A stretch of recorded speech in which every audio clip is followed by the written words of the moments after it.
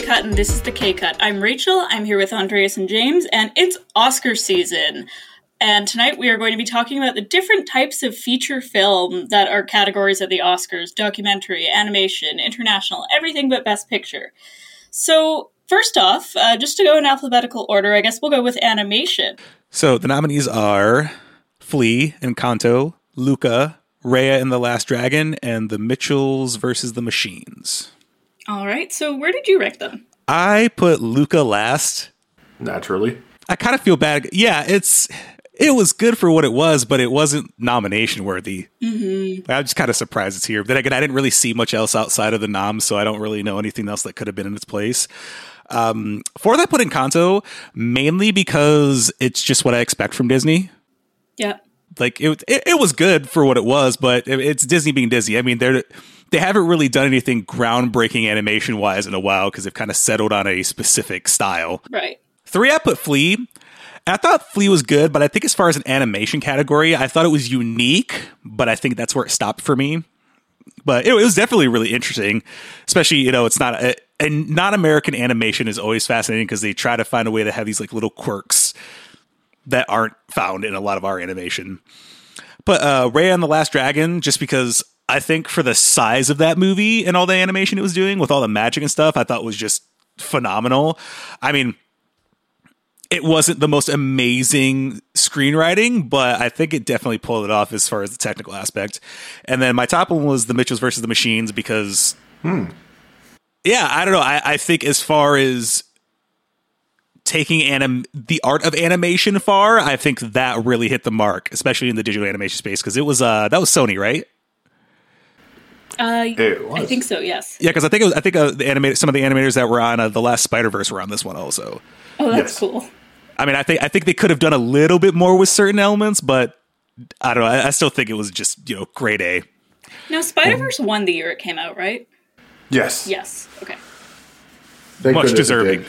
Yeah, because it's like the best damn Marvel-related thing ever. Marvel Studios, Marvel Universe, doesn't matter. Oh, and who's the prediction? The prediction, I think it's going to be Encanto because it's Disney and it's the Academy. Yeah. I mean, not much to say there, I guess. For myself, I've got to go in agreement with Luca last. Is it a cute film? Yes. Is it a good film? I'd say it's all right. It's pretty good.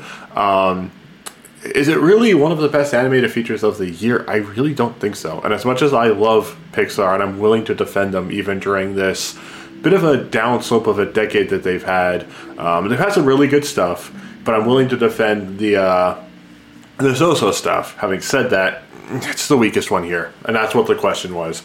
I've got to go with Raya and the Last Dragon fourth because I feel like the animation in this film is the best out of all of the candidates here. Having said that, I feel like its screenplay lets it down a little bit, but I feel like this is a sign of things to come for the studio. I feel like this is almost like trying to evoke what they were doing with Treasure Planet and that Atlantis film that they were doing, at the end of the 90s, early 2000s. They really dropped that type of storytelling like a hot potato, I guess because it wasn't a great reception. I feel like they're targeting it again in hopes of actually making it really work this time. I hope that this is a sign of good things to come. Mitchells versus the Machines third. I feel like I agree with you, James, that it's some of the best animation in this category. It's certainly some of the most inventive and imaginative imagination of this specific group of nominees. I loved it for the most part. I feel like its multifaceted storytelling style was done really well. I just feel a little bit let down by the climax, where in a film that's so well constructed, it relied a little bit too much on serendipity and stuff happens. I don't know. That doesn't sit too well with me, but otherwise, I think it's quite good. Encanto second, I do have to agree, it is standard Disney. It's exactly what we expect from the studio, but I still prefer it to works like Moana.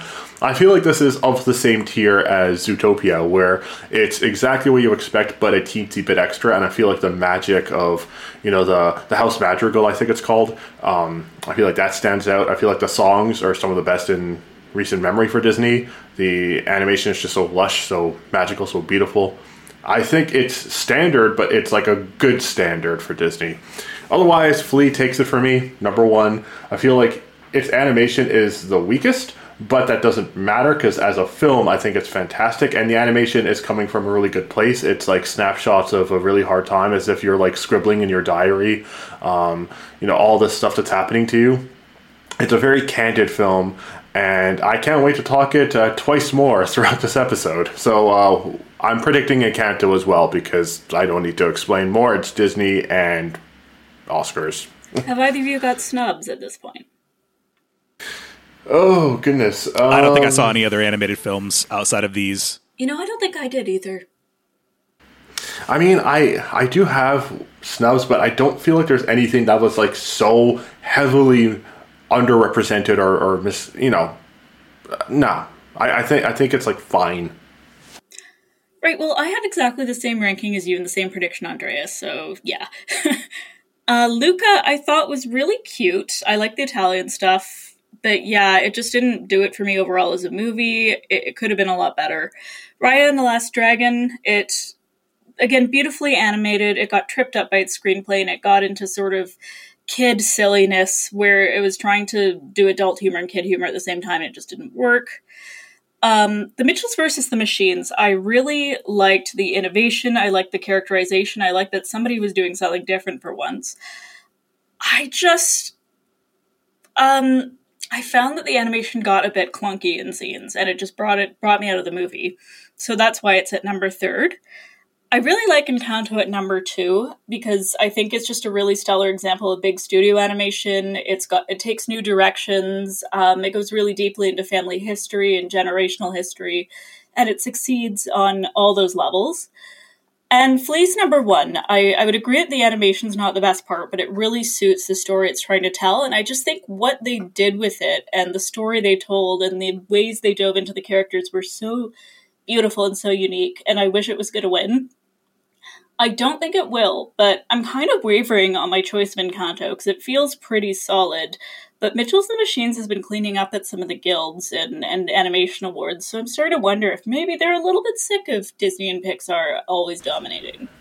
You have to wonder, because there are 3 Disney properties here, and it could be splitting votes. It could be exhaustion, like you said.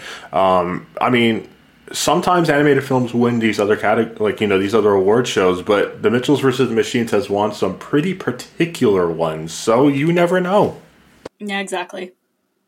Alrighty, so next we have the documentary features, and unlike the shorts this year, the features category is quite stacked, and I'm excited to talk about these. So in alphabetical order, we have Ascension, Attica, Flea, Summer of Soul, or When the Revolution Could Not Be Televised, and Writing with Fire. Okay, so Rachel, kick things off. How do these docs look? Sure. So I put Attica at number 5. All these were so strong this year that this was one of the hardest categories to rank. I kept going back and forth.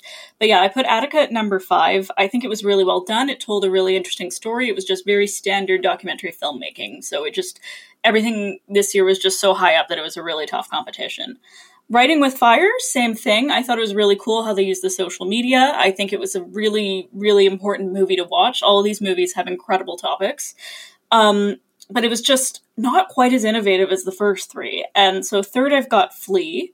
I think it's still a stunning achievement as a character story, as animation, as documentary. And then Summer of Soul, beautifully edited, really brings home the power of these musicians and the impact they had on the people who listened to them. And yet it's this story that most people have never heard.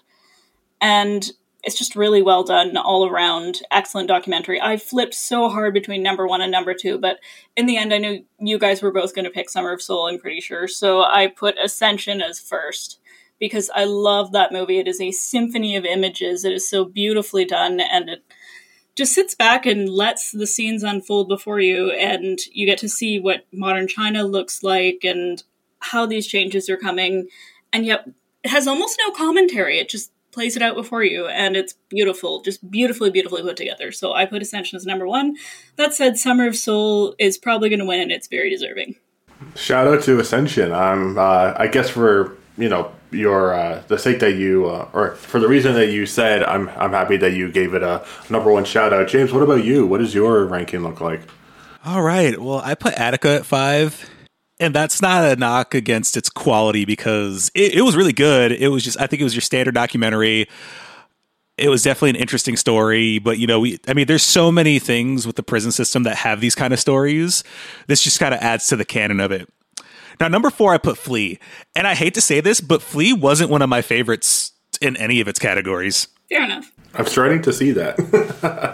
Yeah, it was good, but at the same time, I think there's two things. I think the weight of the subject matter and the hype of getting all of these awards or nominations is what is really giving it its draw.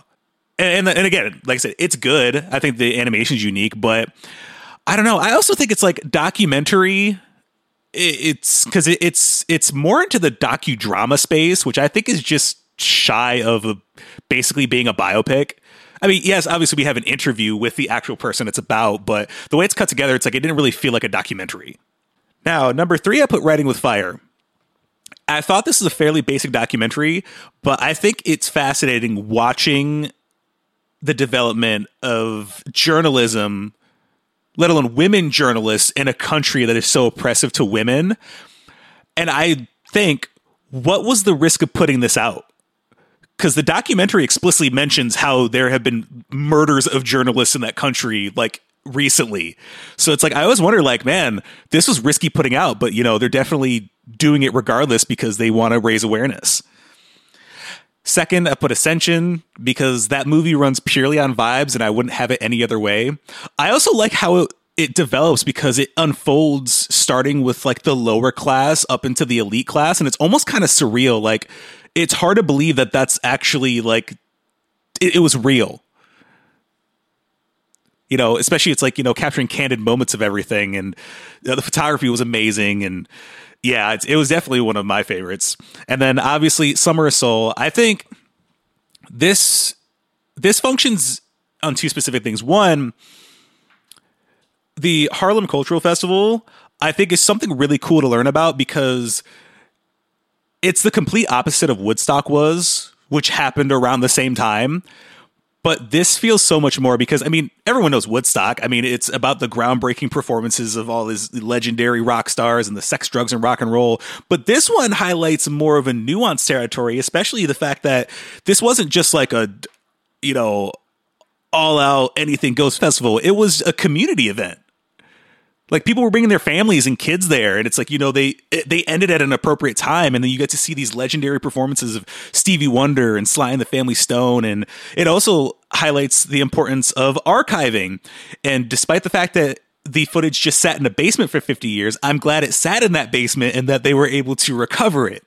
So always keep the footage. And apparently that basement was temperature controlled and dry. Thank goodness. Yes, and yeah, I think that's going to take it. I'd be shocked if it doesn't. Do we have any snubs? These were the only documentaries I watched. It's a really tough category. It's not like the shorts where I could have thought of like at least 10 other ones that should have been there. This was really stacked. And case in point, on Films Fatale, when I ranked this category, I actually had Ascension last. I'm going to change that. I'm going to flip it over to Attica as well. That's just how I'm feeling right now. It's a fantastic subject matter, harrowing depictions and stories. I just feel like it was a little short in ways where it could have been a fuller picture. And otherwise, yeah, it's also told very conventionally. Not a slight against the film. It's still a fantastic film. Ascension fourth, I feel like as far as City Symphonies go, it just says so much about what it's trying to depict. And I know in one of the previous episodes, I think last episode, when I was discussing Lead Me Home, when I was saying that such little stuff is being told and it did not need to be 40 minutes. Case in point, Ascension doesn't have any narration and stuff either, but you get so much of a bigger story of what it looks like to be in a world full of industries and working classes and higher classes. You get the full picture without being told a single thing. And I feel like, it's hypnotic nature. It's just a well shot, again, mesmerizing experience. A hard hitting one as well. Writing with Fire third. I really love the guts that this film has, that it's willing to go as far as it does. And, I love it. I love what it stands for. I love how it's told. And I hope that this brings the awareness that it's trying to achieve, because it absolutely needs to be heard. Number 2, I have Flea. I feel like the candid story being told, you can only imagine that this is one out of millions of different yet similar tales of refugees. And it's heartbreaking stuff. It really is heartbreaking stuff. I love it. I think it's a great film. Number 1, Summer of Soul. These other films are good or great.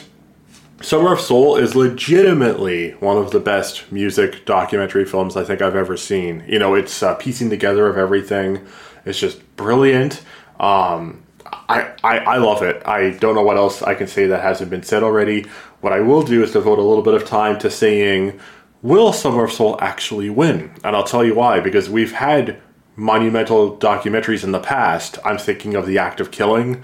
Stuff like that have won other awards, other major awards, and yet the Oscars kind of let them down. I feel like the Oscars often get this category wrong. So I'm guessing this could be a potential place where Flea can actually win. If it's not going to win the other 2 categories, I feel like this could be something where Attica wins, given its political nature. I'm still going to predict Summer of Soul, but I'm just saying don't be surprised if there's an upset, because this category kind of allows for it. So you never know. One thing I would say about Summer of Soul is that it has been heavily promoted for quite a while. Like I knew about it even before it was shortlisted, and also I think it's a very accessible story for people. It's got all these great musicians. Its history people recognize, so I suspect that could push it over the top. It also has Obama's endorsement, so that could also help. Not that helped him last year with his documentary. Exactly. It kind of helps in this category, so you never know. Otherwise, Now we're going into the category that I think most of us really enjoy, because it's a very good selection most years, and that is Best International Film. I don't think it's the most suspenseful Oscar race this year, but it's certainly a high-quality one. So first, in alphabetical order, we've got Drive My Car, Flea, The Hand of God, Lunana, A Yak in the Classroom, and The Worst Person in the World, which are from Japan, Denmark, Italy, Bhutan, and Norway, respectively. Amazing. Yeah.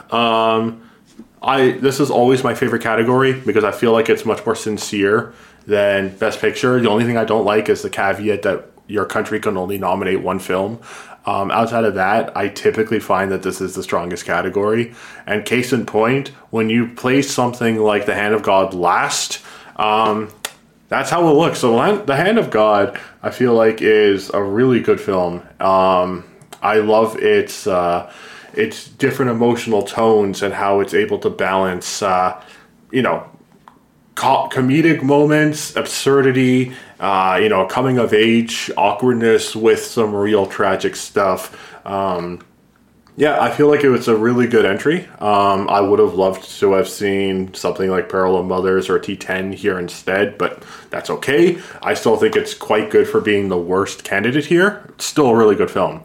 Next, we have Lunana, A Yak in the Classroom, which is the relentless battle that this Bhutanese film had to try and keep getting nominated again and again. It's a 2019 film, and this is a 2022 award ceremony. Having said that, it's still so beautifully told.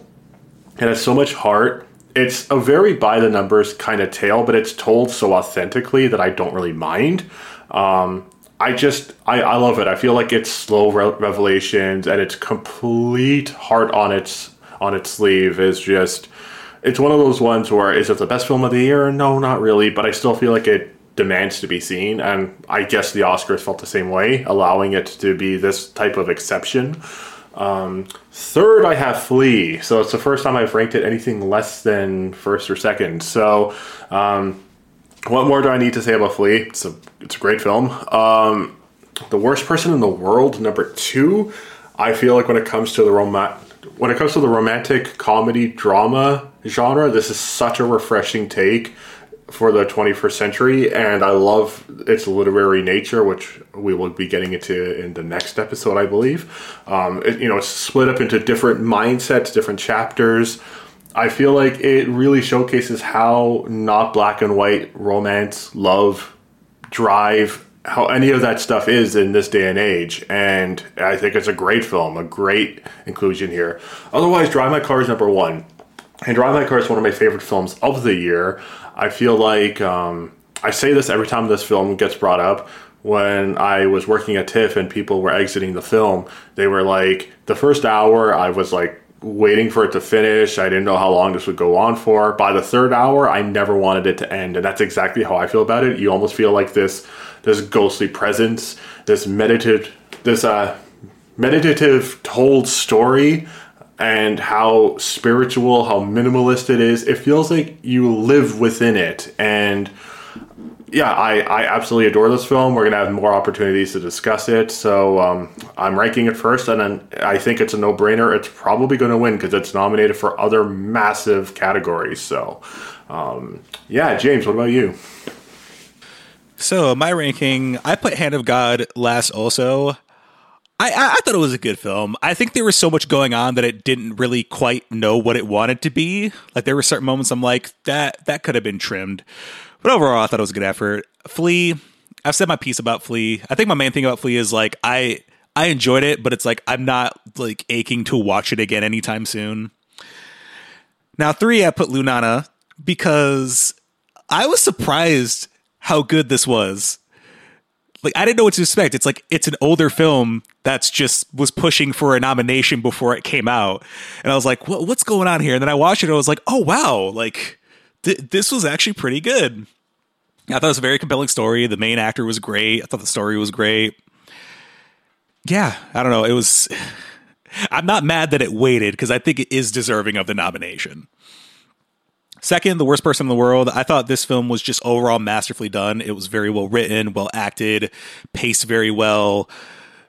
Yeah, I think this is a very good example of just international film in general and what the potential has for other countries to make film. Also, it was just announced that it was picked up by Criterion, so it'll be getting a Criterion release in June, I believe it is. Also, side note, our first collective smorgasbord film, Shaft, was also picked up along with Pink Flamingos by John Waters. Can we take the credit? I would love to take the credit for this one. That film is so deserving of Criterion treatment. Anyway, my number 1, Drive My Car. I've been having a serious issue with runtimes in the past few years. Some films are just running too long. This isn't the case with Drive My Car. It's 3 hours, but it actually justifies being 3 hours. And not a lot of films can do that. Mm-hmm. Also, you turned a short story into a 3-hour movie. That's even crazier. Also, I love any story that uses mixed language to tell its tale. Because, yeah, I don't know. I'm just always fascinated with, like, foreign language film is interesting enough. But when you had, because what was it? There was Japanese, there was Korean, there was English, there was even sign language. And I think that just added more depth to the story and of what it was trying to tell. It's universal nature, maybe. And they were also in a Russian play. Yeah, exactly. I think it's representative because it combines so many different cultures, and it's almost representative of what international film should be. And honestly, I think it'll take it. If not that, I think The Worst Person in the World will get it. Okay, this is going to be interesting. So, I put Hand of God last. I thought it was a really good story. It was just very disjointed. If it had kind of meandered If it had kind of meandered less, then it would have been a stronger film. That's one that could have used a better editor. And then Lunana I put as 4th. I don't think it's anything revolutionary in terms of story, but it's beautifully done, and the setting's really interesting. The lead character, it's just a overall well done and a surprising nomination, but a good one, I think. Flea I put it 3rd, and again, we've all talked about Flea ad nauseum, but I think it's a solid number 3. Just well done all around. Now, I would Drive My Car 2nd, you guys, and I'm going to have to talk about both number 2 and number 1 to do this. So I love Drive My Car. I think it's epic. I think it pulls off this impossible feat of turning a short story into a 3-hour film somehow. And for all the reasons you guys mentioned, I think it's great. It's just, it has this sort of remove from the audience, which I think kind of suits it, but in the end, The Worst Person in the World dives so deep into this main character and into her feelings and into her world, and it has so much warmth, and I connected to the warmth more in the end. I think it is compelling as a character study of one person, while Drive My Car is more about the human condition. when two movies are that good, sometimes you just have to go with your personal preference. So Worst Person in the World is number 1, Drive My Car number 2. That said, yeah, Drive My Car's winning. I think it even has an outside shot at Best Picture. So, yeah. Yeah, honestly, for me, it's interchangeable because they are so different. It's like it could be either one for me. Like I put Drive My Car first, but honestly, I honestly held them both in the same regard just because they were both so good. Honestly, I think, The Worst Person in the World could have gotten a Best Pick nom, if I'm being honest. Yeah. Well, it got the screenplay, which was surprising. Exactly. And I might have knocked out Hand of God and thrown in Compartment number 6 instead, because that's a really cool story of it's kind of strange to think of now, but Finnish-Russian relations at the time, and all told through two people stuck on a train for a really long time. And there's petroglyphs, so what more can you want? Yeah, I mean, Hand of God is really good. I love Sorrentino, but there were a number of international films that could have taken that spot, and I have heard a lot of buzz around that one. Having said that, Worst Person in the World, Drive My Car, I honestly do feel like they are two of the greatest films of last year, so I can easily see why they could be swapped around. We have one thing happening on the Oscars this year that is unusual, and that I think is part of our general WT hackery that we're having about the Oscars this year. And that is the Oscars cheer moment, where apparently people are supposed to vote in on Twitter about the greatest cheer they ever had from a movie in their movie-going experience. It's not one like the fan favorite where you pick from a list. Apparently you just send in your own, as far as I can tell. 2/3 of us can't vote in it because we are not American. But I thought we could just quickly mention, what is your biggest cheer moment in a movie? And then maybe the Academy will listen to us because we're cool. So, who wants to go first? I'll go first. So I don't ever really remember things like this in a theater. I usually tune everybody else out, so it's like sometimes I'll be aware of it after the fact. But I gotta say, I don't think I heard more cheering than in the final battle scene in Avengers Endgame. Just because there were so many moments where there was cheering, it was a loud theater that day. Yeah, there was just so many moments that were just like everybody was cheering, because it always had it had isolated moments that were just specific for the cheer. It was like when Captain America picked up Thor's hammer, or when all the women of the MCU got together to battle in a group, and yeah, there was just so much, or just the cheering that happened when all of them appeared because everything seemed hopeless against Thanos. I don't know. It's hard to say. I've heard more cheering than in a Marvel film, just period. Because it's like they designed those films to be cheered on. That's a good one. What about you, Andreas? Yeah, so it's funny because what gets the same amount of cheers as Marvel films, Star Wars films, any of these big franchises without being a franchise, and you can guess because of the audience, they're Quentin Tarantino films. So in recent memory, I remember when I went to go see Once Upon a Time in Hollywood on film. I knew what you were going to say. It was actually on film, and I was one of the experiences was just being able to see this done, with a proper projector, and it just looked amazing. But when everybody went ballistic during the climax, flamethrower included, I went to go see it the day again afterwards just because of that reaction. And if I like a Tarantino film enough, aka anything that's not the Hateful Eight, I typically see it more than once in the opening weekend. So, his films, I guess because they kind of unite, artsy-fartsy people like myself and common moviegoers, they get these massive reactions as well. So there is really nothing like that, whether it's the bar scene in Inglourious Bastards, the final act of Django Unchained, or the scene I just brought up in Once Upon a Time in Hollywood. So for that movie, the whole time before that scene, I was like, there's something missing. It's a Tarantino movie, but there's something I haven't seen yet. Mm-hmm. Where is it? And then I was like, hyper-violent action scene. There it is. Because there's always at least one. That's a really good pick, too. So this movie I saw in theaters twice as well, and it was very interesting because it got exactly the same reaction both times, which is funny because it was at very different times in its run, and both times occurred in Sweden, which is not a very noisy cinema-going culture. Like, not huge, given to huge reactions. So it was Get Out. Oh. And I cannot describe anything about this scene without revealing huge spoilers for the film, except that it involves a car, and if you guys have seen this film, then you know exactly what I'm talking about. Yeah, it's obvious to us. But I've never seen cheering and roaring in a theater exactly like that, let alone twice. And honestly, it is one of the cheeringest movies I've ever seen in certain parts. So that's awesome. Jordan Peele actually said that he specifically put that scene because he filmed both versions, but he said this one was necessary. Yeah, well, it was a really, really incredible scene. So good pick. So that's my fan favorite. And for those of you who are looking to see a bit more of us this month, I don't know why with 2 episodes a week, you can find us on Instagram under the K-Cut, as well as Twitter and Facebook. And for Cinematic Smorgasbord, yes, we're still doing it. And we are doing the Sterile Cuckoo for our collective pick. We've also picked Bully, Being There and Wait Until Dark as our singular picks as well.